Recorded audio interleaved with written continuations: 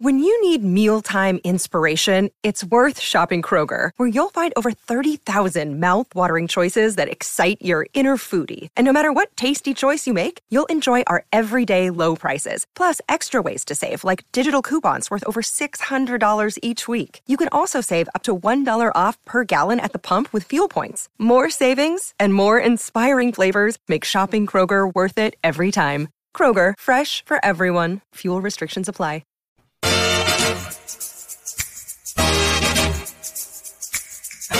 There's that music. Yeah.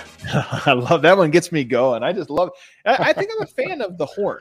I'm a fan of horns. I found out. Like the are you? Okay. You came to the right show, baby. Dude, the horn is the official instrument of the boomer, just FYI. Of the boomer? Jeez. That the call of the boomer is made through a weepy, bluesy horn. I'm fine being the boomer of the group. What's up, everybody? Welcome to a Wednesday edition of the DNVR Nuggets podcast, presented by DraftKings Sportsbook, America's top-rated sportsbook app. You can do an air horn again if you want. Just let it flow through you. I'm excited for this episode, guys. But we have some stuff to get through. Today was, in my opinion, day one of the 2022-2023 season. I honestly believe that. We're back in the on-season? We're back in the off-season. Oh, God. Man. I took no time off. I hope you're rested. The Nuggets have been resting for 18 months, so they are really ready to get this thing going. We're going to talk all about that and the rest of the takeaways today from Michael Malone's very candid exit interview, more candid than any of the other exit interviews I think he's ever done.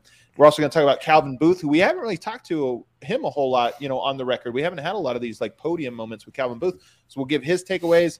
And to help me do that, I brought in the squad once again. Harrison Wynn's joining me. Back in my office today, which, if you can believe it, is actually a part of the DNVR offices. Like, this is actually one of our offices. That's actually where Kale sleeps. Yeah.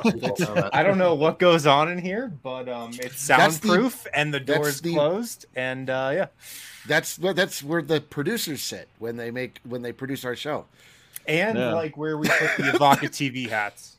Yeah. There's also, there's a lot of merch in our world, and it's swelling past its boundaries, and it's made its way into now what is apparently your office, but also the producer's control panel, and just anywhere that's open space.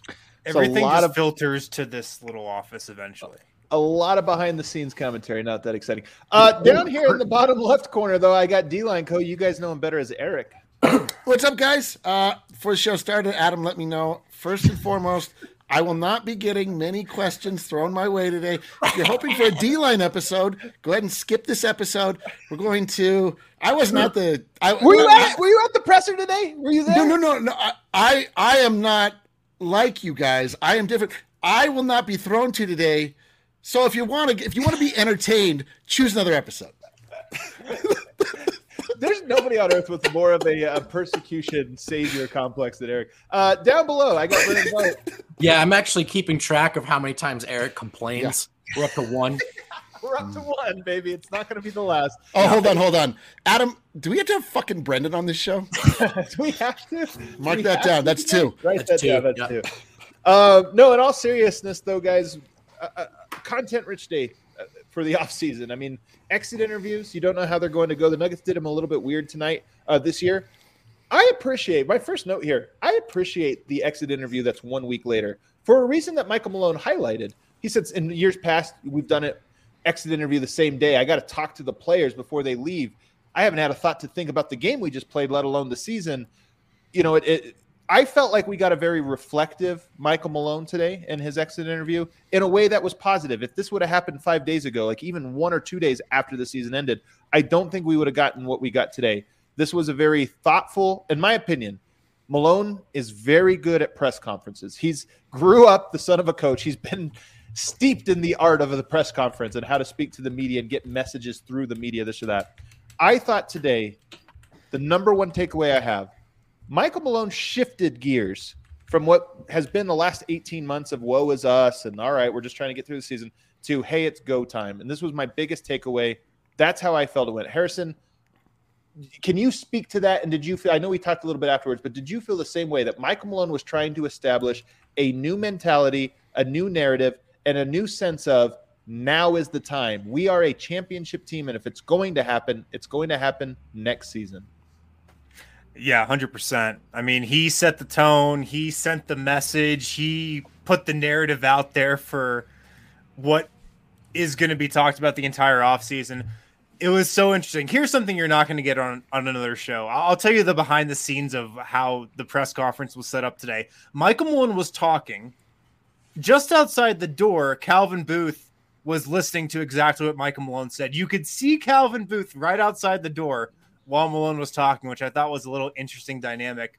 But yes, Malone set the tone for the offseason, and I feel like he was trying to send the message to the front office and really everybody in the entire organization that, like, every single thing we do this summer has to be with a championship in mind. Like, that's how every single move that we make has to signal that we're going one step closer to a championship. Whatever additions we make, whatever we do in the draft, whatever we do in free agency, everything has to be with a championship for next season, for this coming season, for next season in mind.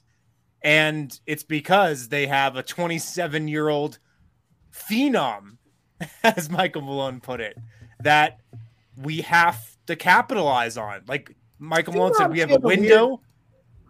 Isn't phenom more of a thing you say about like an 18-year-old? Is there an age where you're no longer a phenom? I don't know if there's a cutoff, but Michael Malone said we have a window, and I think windows are only open for so long. And so, I mean, I feel like he was trying to send a message to the entire organization and definitely the front office. So you mentioned moves, like how every person you add, every trade, every draft. I thought that's part of it. But I thought, Michael, what was interesting about today was, and that might have been the biggest part of it, Harrison, you were talking about the dynamic of Calvin Booth basically hearing Michael Malone talk about those specific things. Like, we got to build our roster, like the moves we made, the front office make. It almost did feel a little bit like, oh, wow, like they're communicating to each other, like, you know, almost like talking to each other sitting by.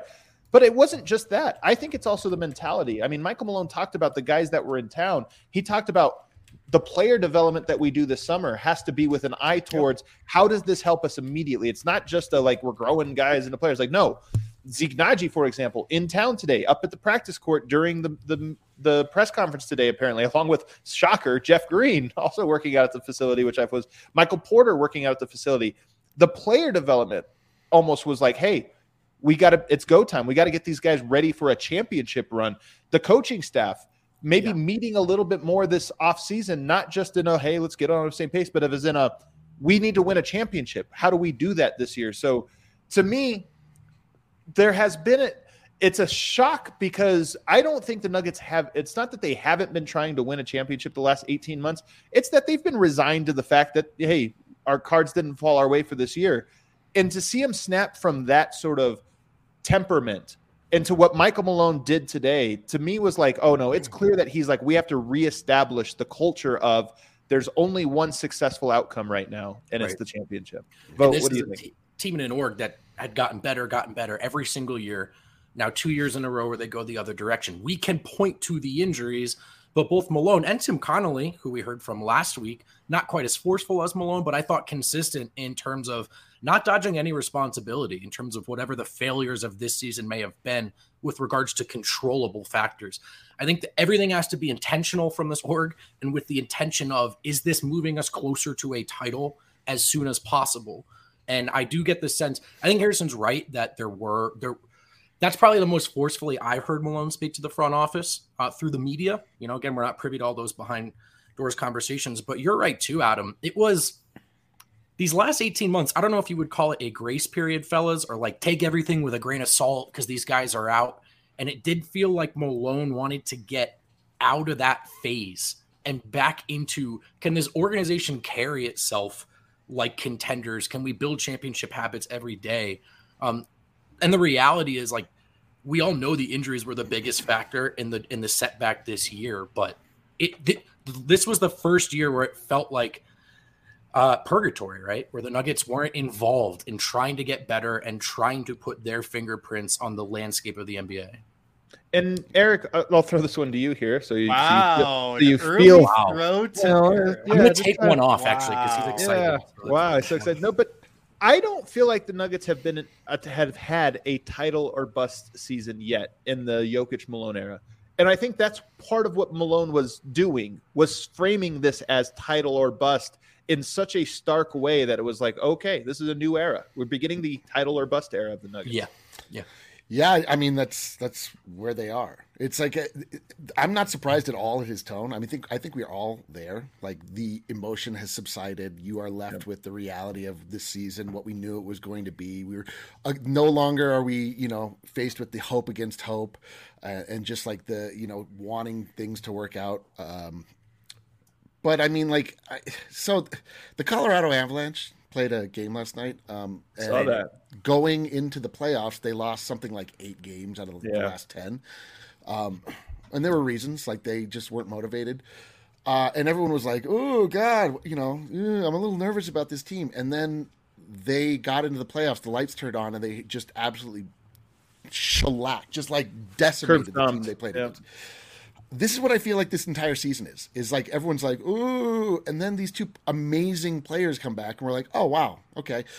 We're at the point now where we have to be like, okay, we need to really evaluate what we just saw. And I don't think we do, honestly. Like, I think that we just saw a season that was an absolute throwaway in a great many ways. I mean, it sucks to say, like, because we spend all of our time watching it, but like this to me is not this is not the true path of the Denver Nuggets. The Denver Nuggets are on their true path. They just had to step to the side for a year because of things you simply cannot replace 2 max level players by scrimping and looking to the Euro leagues and looking to the bringing in a Torrey Craig, the top level talent in the NBA rules. It wins. It's the only thing that matters. Everything else is around the outside. And like when these 2 players get back, if then we are having these issues, it's like, okay, we really need to reevaluate this. Like in the meantime, yes, let's get a perimeter defender. Let's make sure that we have like these small pieces that we can deploy if the specific scenario calls for it. But like, I don't know. I just have a really hard time like looking like very hypercritically at what the Denver Nuggets did this last year and whether or not they managed their assets correctly and if they managed their rotations correctly. And it's like,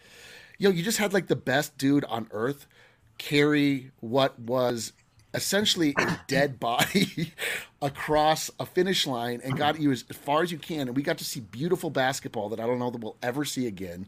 And it was like, I'm just like filled with a feeling of like gratefulness for this season after all is said and done because of Jokic, and the way that I look at it going forward, it's like, yes, right, we were already a championship or bust. It's just we busted, like the back busted. Well, the hamstring, the like when you got Aaron Gordon, yes, that was a signal to the NBA and to the fan base that we are consolidating, we are making big trades and big moves, and we believe that we have the opportunity to win. It's just. It got derailed. Like if the Nuggets would have not gotten, if these injuries would not have happened, and after the Aaron Gordon trade, they go into that playoffs and they lose in the Western Conference Finals, let's say, okay? Sure. If that happens, I don't know that the Nuggets would have looked at that offseason as title or bust. They would have been like, we're in our prime, we're in our opportunity, let's run it back, let's see what happens. Losing those 2, to me, the sense of urgency is almost like, our window is not, it's not that it's not open for a long time. It's that it doesn't matter if it is. We have to act as if it's open for 1 year. And that was the tone I felt like you got today was we have to act as if next year is the last year we get a chance at this. We have to act like the next season is the last season on Earth. Right. What is the last season? The NBA is even going to be in existence. Entirely on the table. Yeah, what does that bust is possible mean? too. It does feel that way. But what does bust mean? I mean, if Denver loses next year in the Western they have Conference to blow the Finals, team up? No. I think if they lose next year in the Western Conference Finals, you would walk away and say that was a failure. That's the difference. Like if the Nuggets would have done that 2 years ago, maybe even this season, like I don't think you would have said that. Now you would look at it and say, not that a failure is maybe doing a lot of work, but it'd just be like, hey, we didn't achieve our goal. We have one goal. We don't have these sub goals. It's the 1 year thing. It's the 1 year thing that Adam said, because something that has been very obvious in the Tim Connelly era is he has wanted to build a team that can contend for a long stretch of time. For sure. That's been his number 1 goal. He said it. Like he said it publicly on the record. I want to build a championship contender for as long as we can. Like, he wants to replicate the Spurs, right? The Duncan, Parker, Ginobili Spurs.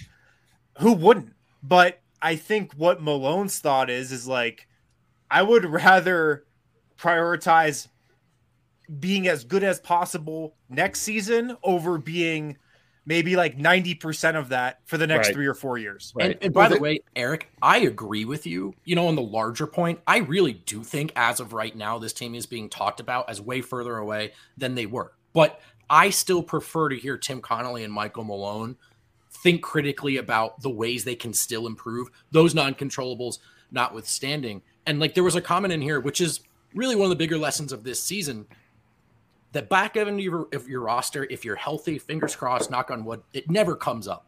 But let's say that it does. Can Marcus Howard, Bull, those type of are those veterans that can help you, that are playable, that maybe, all right, we'll try a different lineup. They can defend a little bit, you know, so just less of those kind of Bull sort of moves and maybe more of the, can this roster in its entirety be committed to this year we will win a title? Well, but I'll say this, like, I've watched the Suns bench get bludgeoned. I've watched the Warriors bench get beat up by us, by our bench. There's just like, unless you got yes, like those, if you're telling me on those two squads, both of those two squads lose their two top players, are they constructed in such a way that they can have a meaningful impact on the NBA playoffs? I'm saying no fucking universe is that happening. There's no way. Like, if they lost the two top players, if they lost Clay and Steph, and then they had to compete with the bottom end talent. Yeah, but we're moving on. But the point is, I think, and this is what's interesting, is you keep going back to this last year. I think Mike Malone agrees with you. Like, of course, they approach this whole year. What I'm saying is, he is setting a different mentality now. That's just like, it doesn't matter what that was. Like, let's stop looking at how we got here. We're here, and now every single thing has to be. We have to have that sense of urgency that there's nothing promised except for this upcoming year. And I just thought it was great. And that's why when we talk about roster construction, we keep getting hung up on it. But I don't think it's that.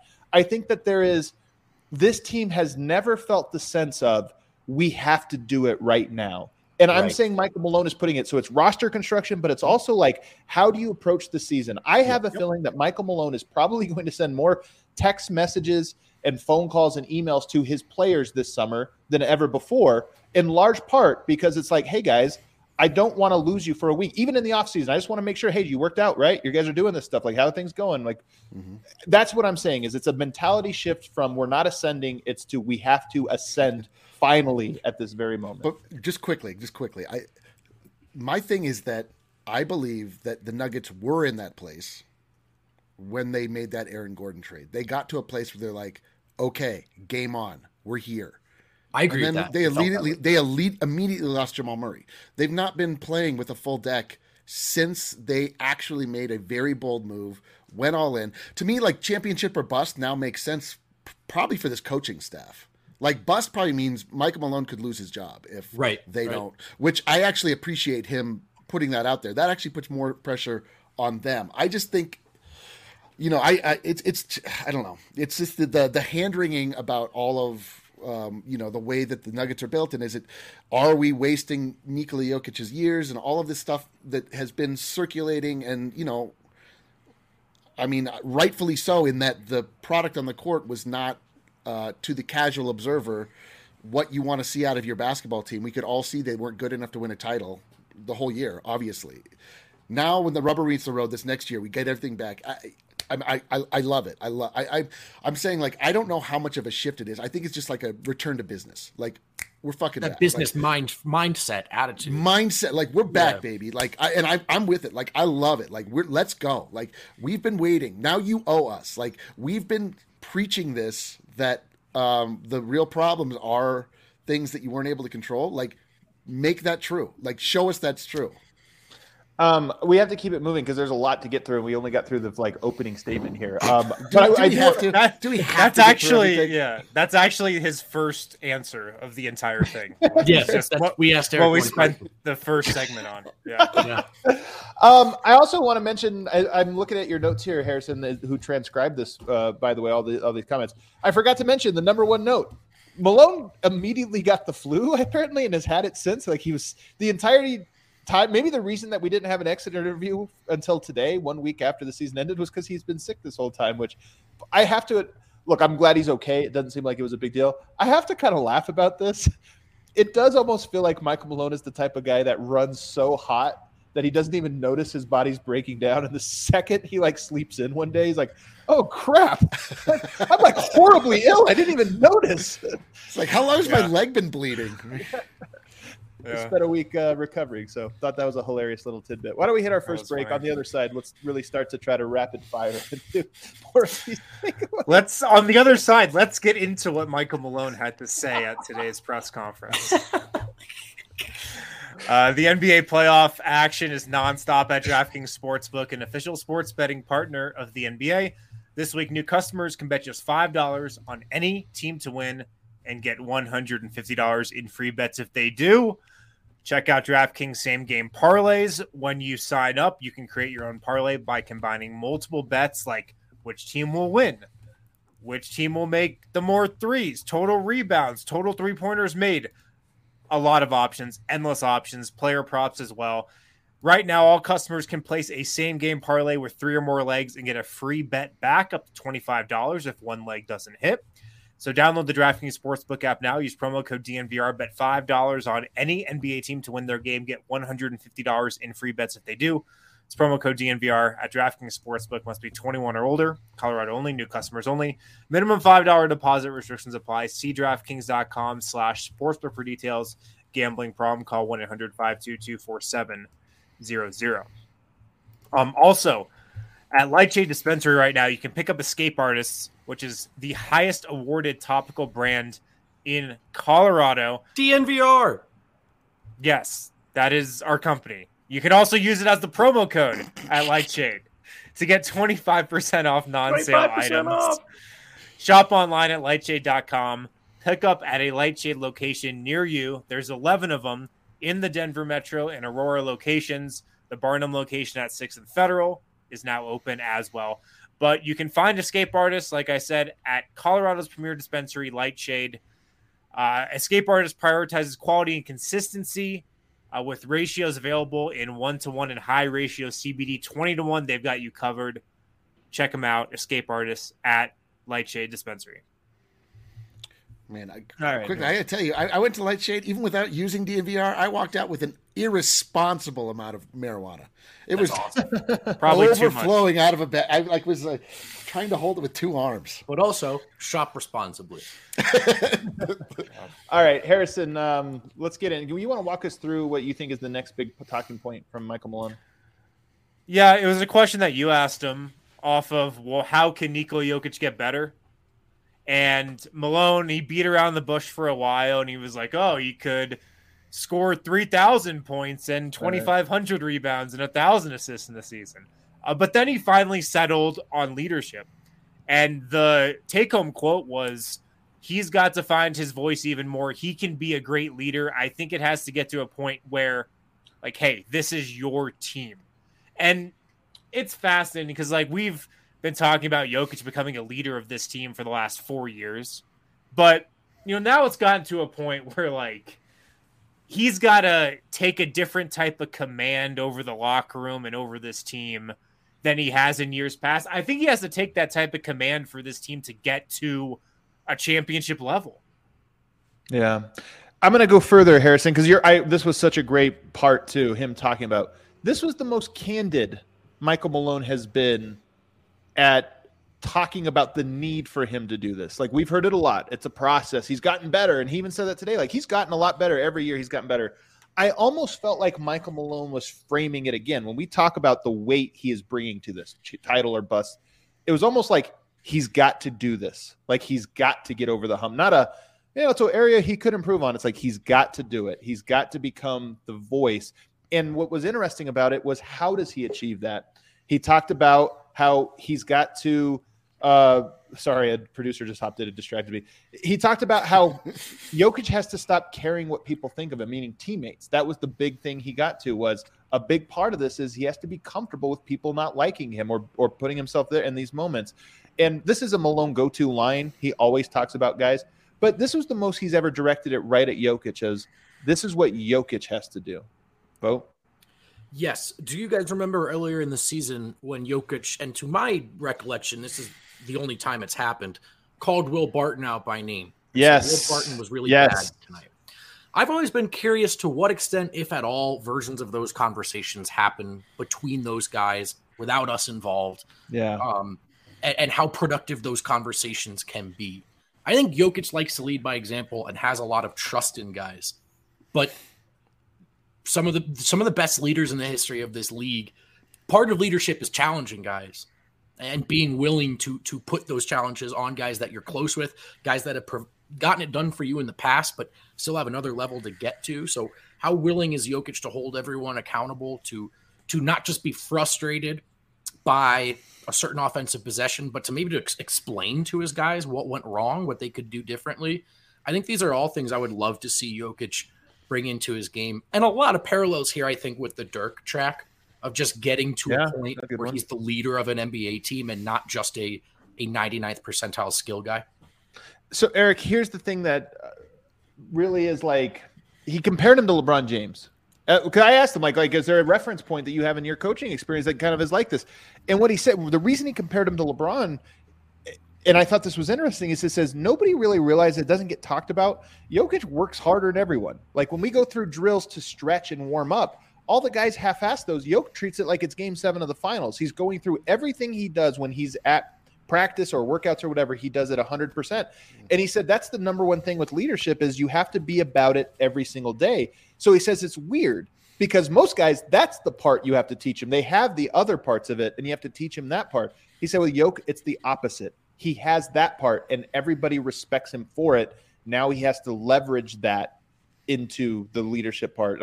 I thought that was such a fascinating insight into what he needs. Is it possible that Jokic is not LeBron James, that Jokic is Tim Duncan, and Jokic just needs other dynamic players around him? Like a Chris Paul arrives in Phoenix and completely takes over what, could have been Devin Booker being the leader that everybody wants to step up and rule the team. Like, does Jokic have to be this? Like, he is such a reluctant leader which is what you want, but like, does your best player have to be the most vocal? Like, can they get someone to come in and just like it's so far outside of his personality that it's like hold up. Let me just say this though, Eric.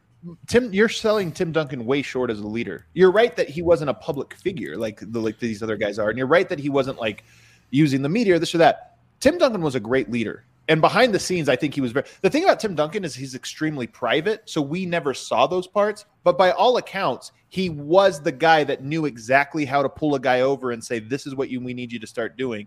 So, honestly, you saying this. Michael Malone, it would maybe not be the worst idea. I don't know if it's possible. Wouldn't be the worst idea to try everything he can to arrange a Tim Duncan like advisory council for Jokic at some point this next like training camp. You like whatever it takes to get Tim Duncan to come spend a weekend with you in San Diego to say like, hey, teach Jokic how to be a leader.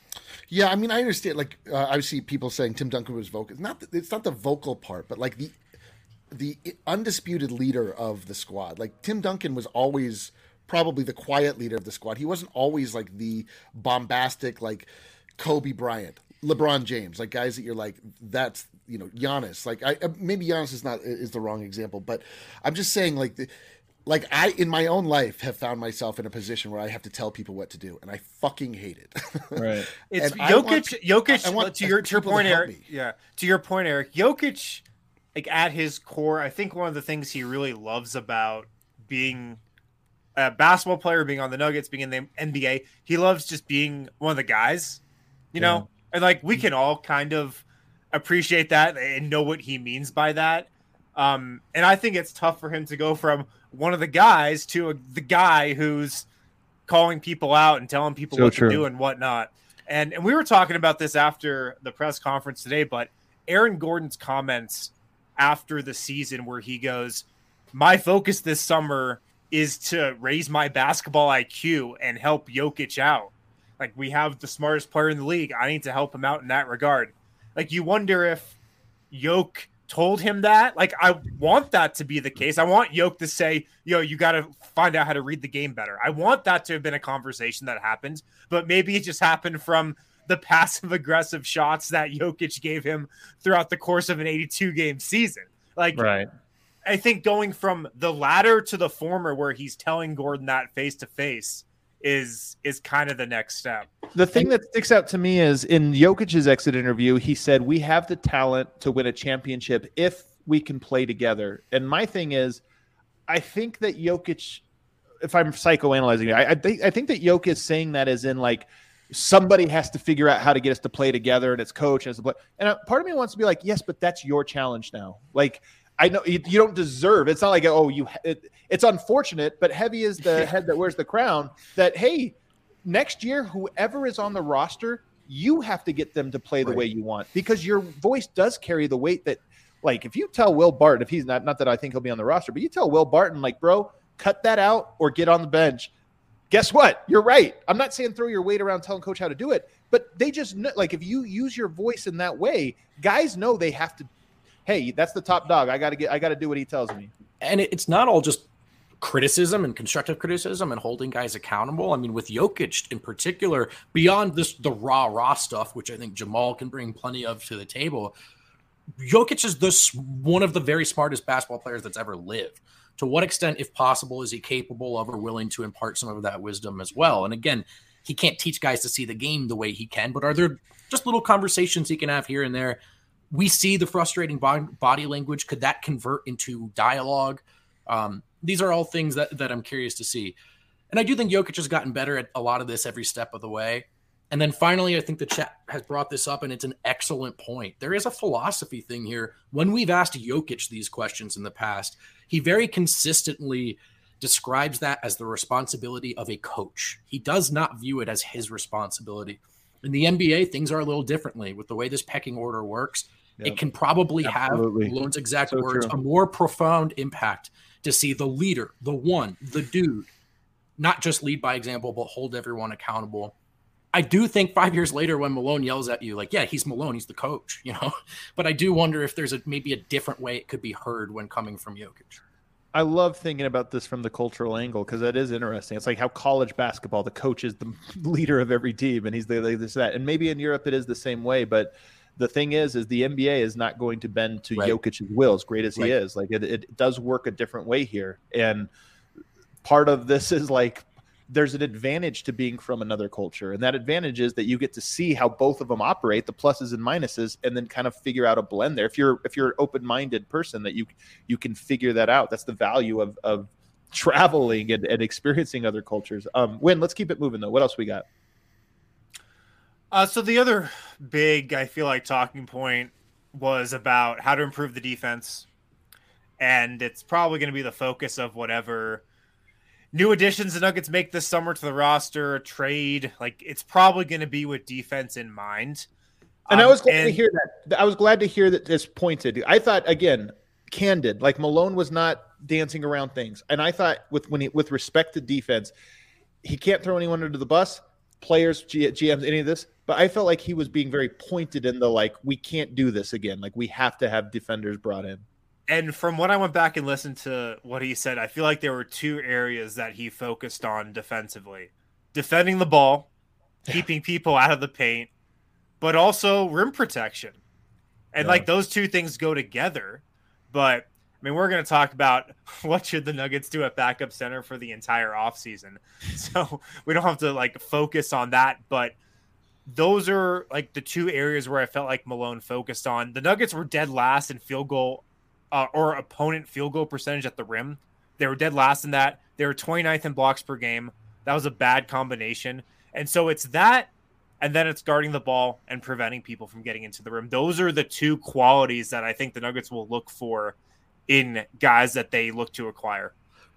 I also thought, Harrison, he mentioned wings specifically, and that was a little maybe not quite as pointed, but we are going on year 3 now of, is Tim Connolly going to sign a second wing?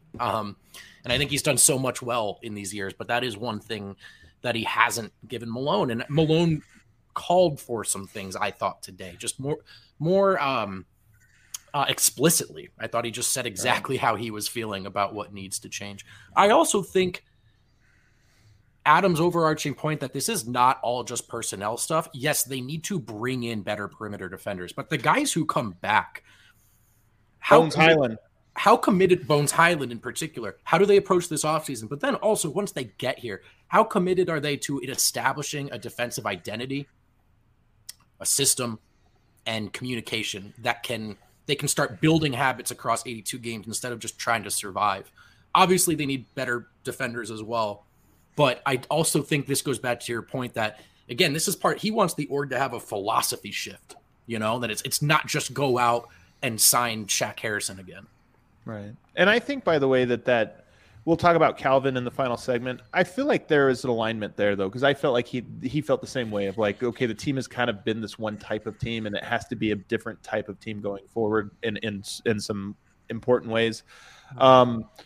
The wing thing obviously is huge, but just the pointedness about the defense. And when he said, like, also the internal development, he talked about Bones specifically. And he said there was a moment this season in the middle of the season, they were on a road trip and they come back. And he said he had a heart-to-heart, a one-on-one with Bones, where he just told him, like, look, man, teams are game planning for you. Like, their game plan right now is you're the mark. And he's like, you can't let this happen. Like, even for 1 week, you can't let it happen. Like, you have to punch back, or else your reputation is going to stick and you're always going to be the fish. And I just thought that was an interesting one. And like, look, let's be honest. There's two players who I think every player can use like a defensive emphasis going in, every single Nugget player. But if there's two guys you single out the most, it's almost certainly Bones Highland and Michael Porter Jr., two very young players with not a lot of experience, where when we always think about them, we think about their offense. Like, what if Bones could be Jamal 2.0? What if MPJ could be Klay Thompson? The truth is, those guys have as much value to Denver as if they can become defensive, positive players, and then just stay the same as they are on offense. Right. That would be a huge impact. D-Line, you got anything you want to chime in? I've been looking at Slack. I'm sorry. I wasn't paying attention. No, you're fine. Go ahead, Dion. Go ahead. I was just saying, defense. The definition of defense in Merriam-Webster dictionary. Webster's dictionary defines defense as somebody who can stop the ball from getting into the lane. Like, if the Nuggets can just stop the ball from getting in the lane every single time the other team wants to do it, their defensive efficiency will skyrocket. They've got interior defense. Jokic is for all of his shortcomings at the actual rim, like, he and Aaron Gordon have the interior on lock, like, positionally, and for the most part, lock too strong. Let me say this: Malone again. He was so pointed today, and like I said, I feel like he's almost establishing that, like, hey, I'm going to start calling guys out more, even Jokic, because in this one, I don't think he was calling Jokic out, but he said if you looked at him this season, first half very good defensively, but as the game wore on, he was doing so much that I think it was hard for him, and he's saying that as in we got to help him. But I think he's also kind of saying, like, hey, man, next year you've got to be a four-quarter defender. It's possible, but he just needs help. Like, when people run into the lane at full speed and Jokic is expected to be able to, stop that. I mean, like, traditionally that's what a center would do. Jokic just isn't built that way. He's never going to be built that way. But you need to be able to build around his deficiencies, right? Like, you need to be able to support his deficiencies by just not allow that is where he is the worst, no question. Like, if he gets a defender on the block and he's just manning him up and like it's old school post basketball, like, he's got no issues. If somebody comes streaking into the lane and he's expected to come weak side and clean it up at the rim, like, he's toast every single time. It's just not his game. So they have to shore up the perimeter. There's just no question. Anything else here, Harrison? From the other couple notes I've got here, he went out of his way a couple times to say pretty much how much he liked Zeke and Zeke's season that he was having before he got hurt. I mean, I think he factors into the defense conversation too. Malone also said he thought Jeff Green was a really great addition for us when talking about specifically the leadership, but I just think Malone really liked Jeff Green too. Who was the fourth guy? I got that sense. MPJ, Zeke, Jeff Green. Who was the fourth guy? Marcus Howard. Marcus Howard, there you go. Yeah. And it was funny. I mentioned this, by the way, to George Karl in the previous hour where I said, hey, Jeff Green, that surprised me. And he said, yeah, he's got kids. They're in school. I was like, oh, yeah, that makes sense, actually. That's why it does make sense. That's why he's Also, go ahead. Sorry. No, you go. The Nuggets appear so committed to getting Marcus Howard a job. But not in Denver. Stay here. You are on the team. Probably never going to play. But we will sign you. Use our facilities. Do whatever you got to do to get right. Yeah. Lastly, just talking about defense, I mean, he shouted out Austin Rivers a bunch too, and just the defensive role he played. I think out of all the free agents, he's the one that the Nuggets want to bring back the most. That's just my early read on it. Yeah, I asked him if he felt – well, he talked about the best perimeter defenders historically in the league are, quote, tough-ass dudes. Guys who are just willing to get into you, make you feel them, and it's just – it's a mentality thing that he's not even sure can be taught. I asked if there are any of those guys on the roster, and to the point you just made, Austin Rivers and Aaron Gordon were who he named personally. So the two guys who can play defense. The only two. So no surprise to us. But I strong agree with Harrison that from all three guys we've talked to so far, get the sense Austin Rivers is someone they'd like to bring back. Mm-hmm. All right, let's take our final break on the other side. Let's talk about Calvin Booth. Some of our takeaways from his commentary today on the other side. Guys, make sure to pick up some Mile High City Copper Lager from Breckenridge Brewery. It's the playoffs. There's nothing better than watching a playoff game. I think we got a couple tonight. And sipping on a Mile High City Copper Lager from Breckenridge Brewery. Breck Brew is the official beer of DNVR. So stop by your local liquor store. Stop by the bar if you're in the area. Stop by for one of the Avs playoff games. We'll have watch parties for every single one of them. Breckenridge Brewery, they're donating a portion of all proceeds of sales of that Avalanche Amber Ale through the playoffs to the Community Fund Boulder County to benefit Marshall fire victims as well. So check out Breck Brew, the official beer of DNVR. Pick up some Mile High City Copper Lagers. If you're not in the area, check out the Breck Brew beer locator on their website. That will tell you where to get Breck Brew closest to you. That it? And we're good. We're back. All right, here, let's get into Calvin Booth. First note I have here, guys, is just we haven't, we've talked to Calvin a lot off the record or, in passing this or that. He's a pretty conversational guy, generally speaking, so I feel like we kind of know him. But this was one of the first times that we've seen him do a press conference. We had Tim Connelly. Usually he's the face of the Nuggets front office.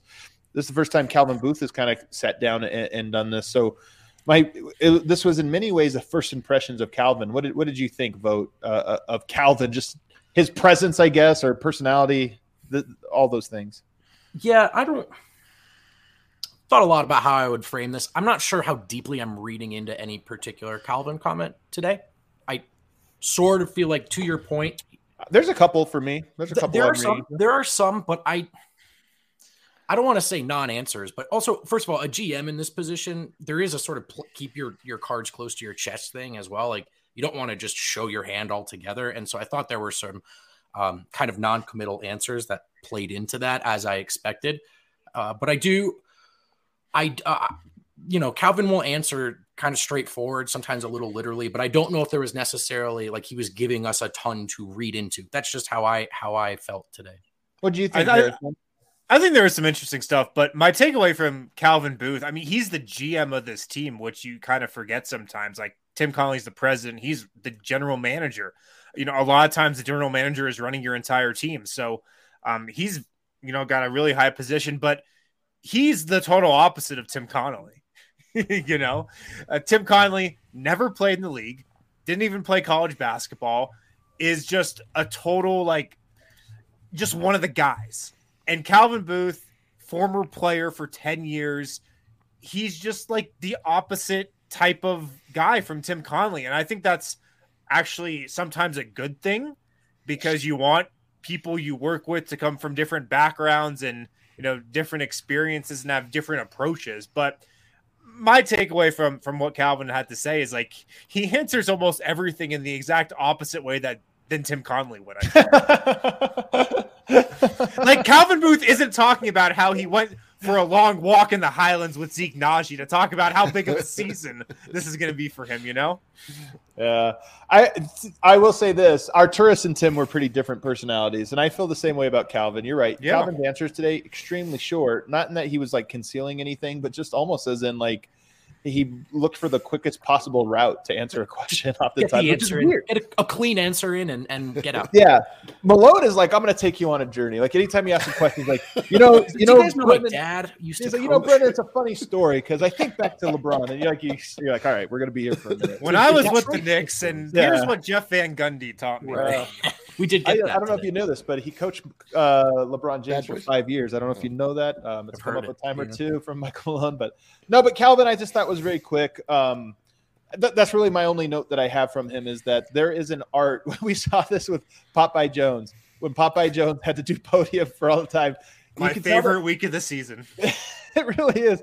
That you could tell. Not because Malone had COVID. Not because of that. Just. You could always tell when guys don't do this on the regular. Yes. I like you almost wonder, why did the Nuggets have Calvin Booth and Tim Conley do press conferences? They're the same job. They work together. Like, why do you do that? And part of me wondered if it was a little bit of a Calvin is probably going to be a GM someday, or at least he's a guy that probably will be. He is.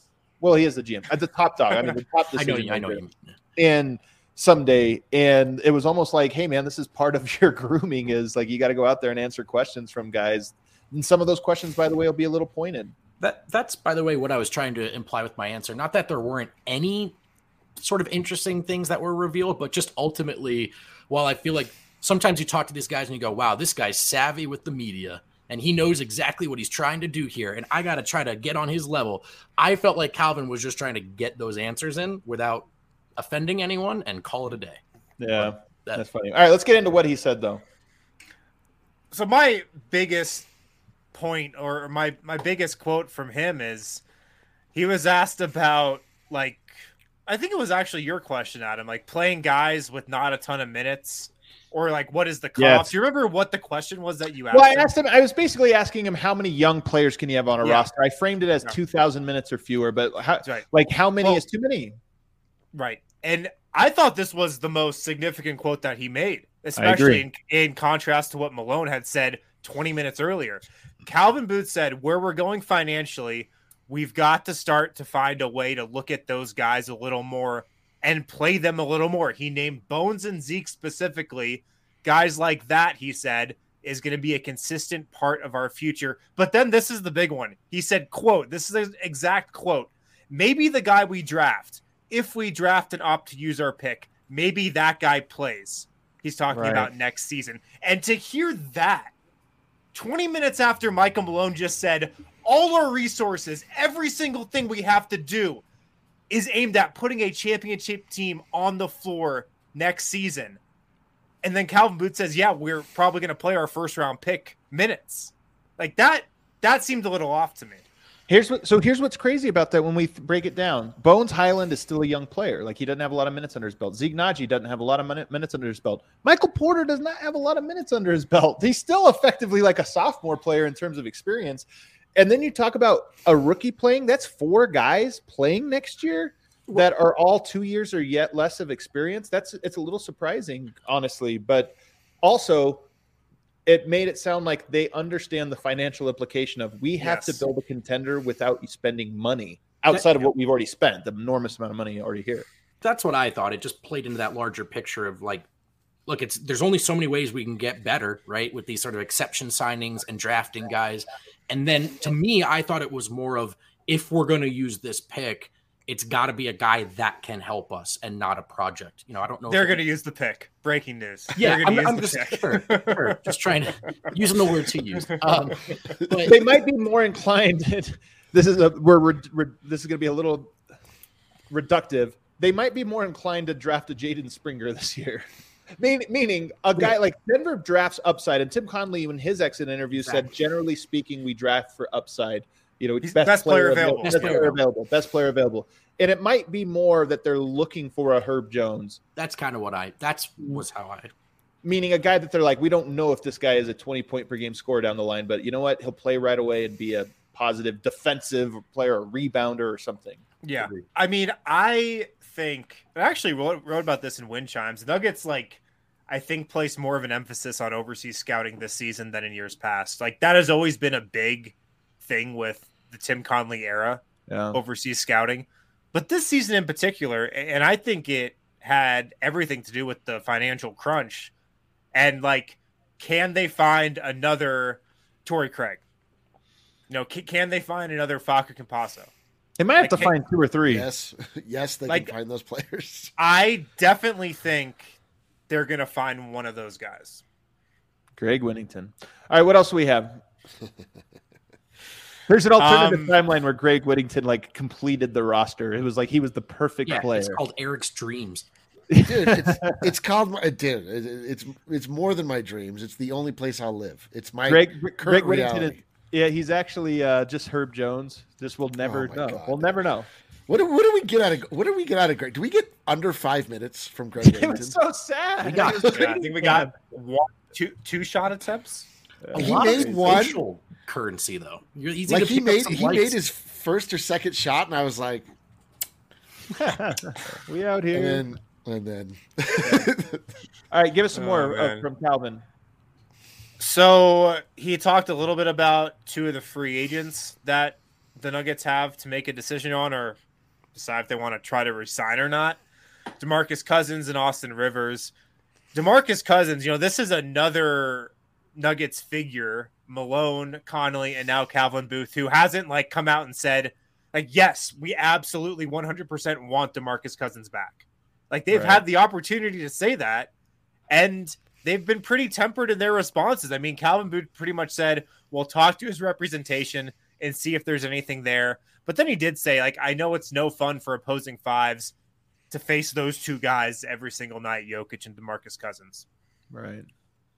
And then on Austin Rivers, it sounded, at least just from what I heard, that there's a little more interest there. He said, we'll see what the marketplace is, but he did say Rivers is a guy we're going to look to try to bring back. I fully expect that after hearing from all these guys. The one of the funnier lines you left out, he was when he asked about building the roster, it's just a funny line. And also Calvin has a funny delivery, but he's like, anybody that's watched basketball for 5 minutes knows Jokic likes to have shooters. So it was just the funniest way of possibly saying they want to add shooting to the roster. So I thought it was really Isn't it sad? Twitter rejoices. Yeah, isn't it sad how few people have watched basketball for less than 5 minutes? They know nothing about Jokic. Yeah, I actually don't know if I'd be able to have that takeaway after watching basketball for 5 minutes. I don't know. That's actually that's good. I would think Jokic is really good, but the first 5 minutes I'd be like, what are the rules of this? You show the Nuggets to your What are we trying to grandma, do? she starts texting you. Shooters! They clearly want shooters! There'd be more spacing for him to operate if there was more shooting. Think about the gravity that a shooter in the corner could provide. That's a 6 minute take, and you know it. You know it. All in all, though, I thought today was a very meaningful day. It's funny. This date's not going to. It's May 4th. Maybe we will remember it since it's May 4th. May the 4th. May the 4th be with you. My least favorite holiday, Cinco de Mayo, used to be the best. We're holiday we all celebrate. This is not a holiday. What is it? May the 4th is not a holiday. I agree, Eric. That's a great point. I was trying to make the same exact point. Other than it swallowed up Cinco de Mayo. Everybody all of a sudden wanted to have Star Wars parties, and then everybody's too. Who do you hang out with? Yeah, what are you talking about? Do you hang out with? Do you hang out with? A Cinco de Mayo party is right up there with St. Patrick's Day as a great day. You drink. We're all in agreement there. Where are these Star Wars parties that you're getting invited to? Adam's everybody goes all out for May the 4th now, and then Cinco de Mayo shows up, and they're like, "Oh, I forgot that was." Adam's like, the problem with Christmas is it's too close to Final Fantasy Day, where all of your friends get together and they dress up like Final Fantasy characters. This is not a holiday. Stop hanging out with 7-year-olds, Adam. You know what? There's a lot of 7-year-olds out there. Everybody loves Star Wars. I'm gonna put Eric down for 3. That counts. He's got a lot more. But in all seriousness, I think that May the 4th, God damn it. May the 4th will go down. Just say May 4th. The 4th of May will go down as Cuatro de Mayo, will go down as the day that the Nuggets championship ran officially began. Like, I really do feel like this was a, hey, here's the tone. We're probably not going to see you for a long time. We're going to be our separate ways for 3 or 4 months. But just know that we are starting right now with the seriousness and weight of what has to happen. And you got that from both Calvin Booth and from Michael Malone of, we have to rebuild this roster. I will say, Calvin Booth also mentioned a bit of like, I asked about continuity and staleness. And while he answered that question more abstractly, I still feel like there will be a lot of turnover. I still think there's going to be more turnover than most years for the Nuggets this offseason. Yeah. Now let's talk about who the backup center is going to be. Let's go. Oh, I thought you were going to talk about Star Wars. No, it's our favorite topic of every offseason. May the fourth step be with you, friends. Oh, We're my gosh. embarking on the fourth step of steps we don't skip. Championship step. May the fourth step be with you. Let's go. Everybody, thanks so much for tuning in. If you missed it, me and George Karl talked an hour before this. George, by the way, unsurprisingly, very different perspectives than anybody on this panel. And it's good. It's good to kind of get George's perspective on things. He's very unimpressed with the Nuggets. So you can balance out this show by going. He picked them. He picked them to beat Golden State. He's the only person alive. No. Did he? Did he pick them? The worst part is that it's like George Karl doesn't agree with you. It's like, well, shit. He's won 1,000 games in the NBA, so that sucks for us. All right, everybody, hit that like button on the way out. We'll see you guys tomorrow. Brand new episode.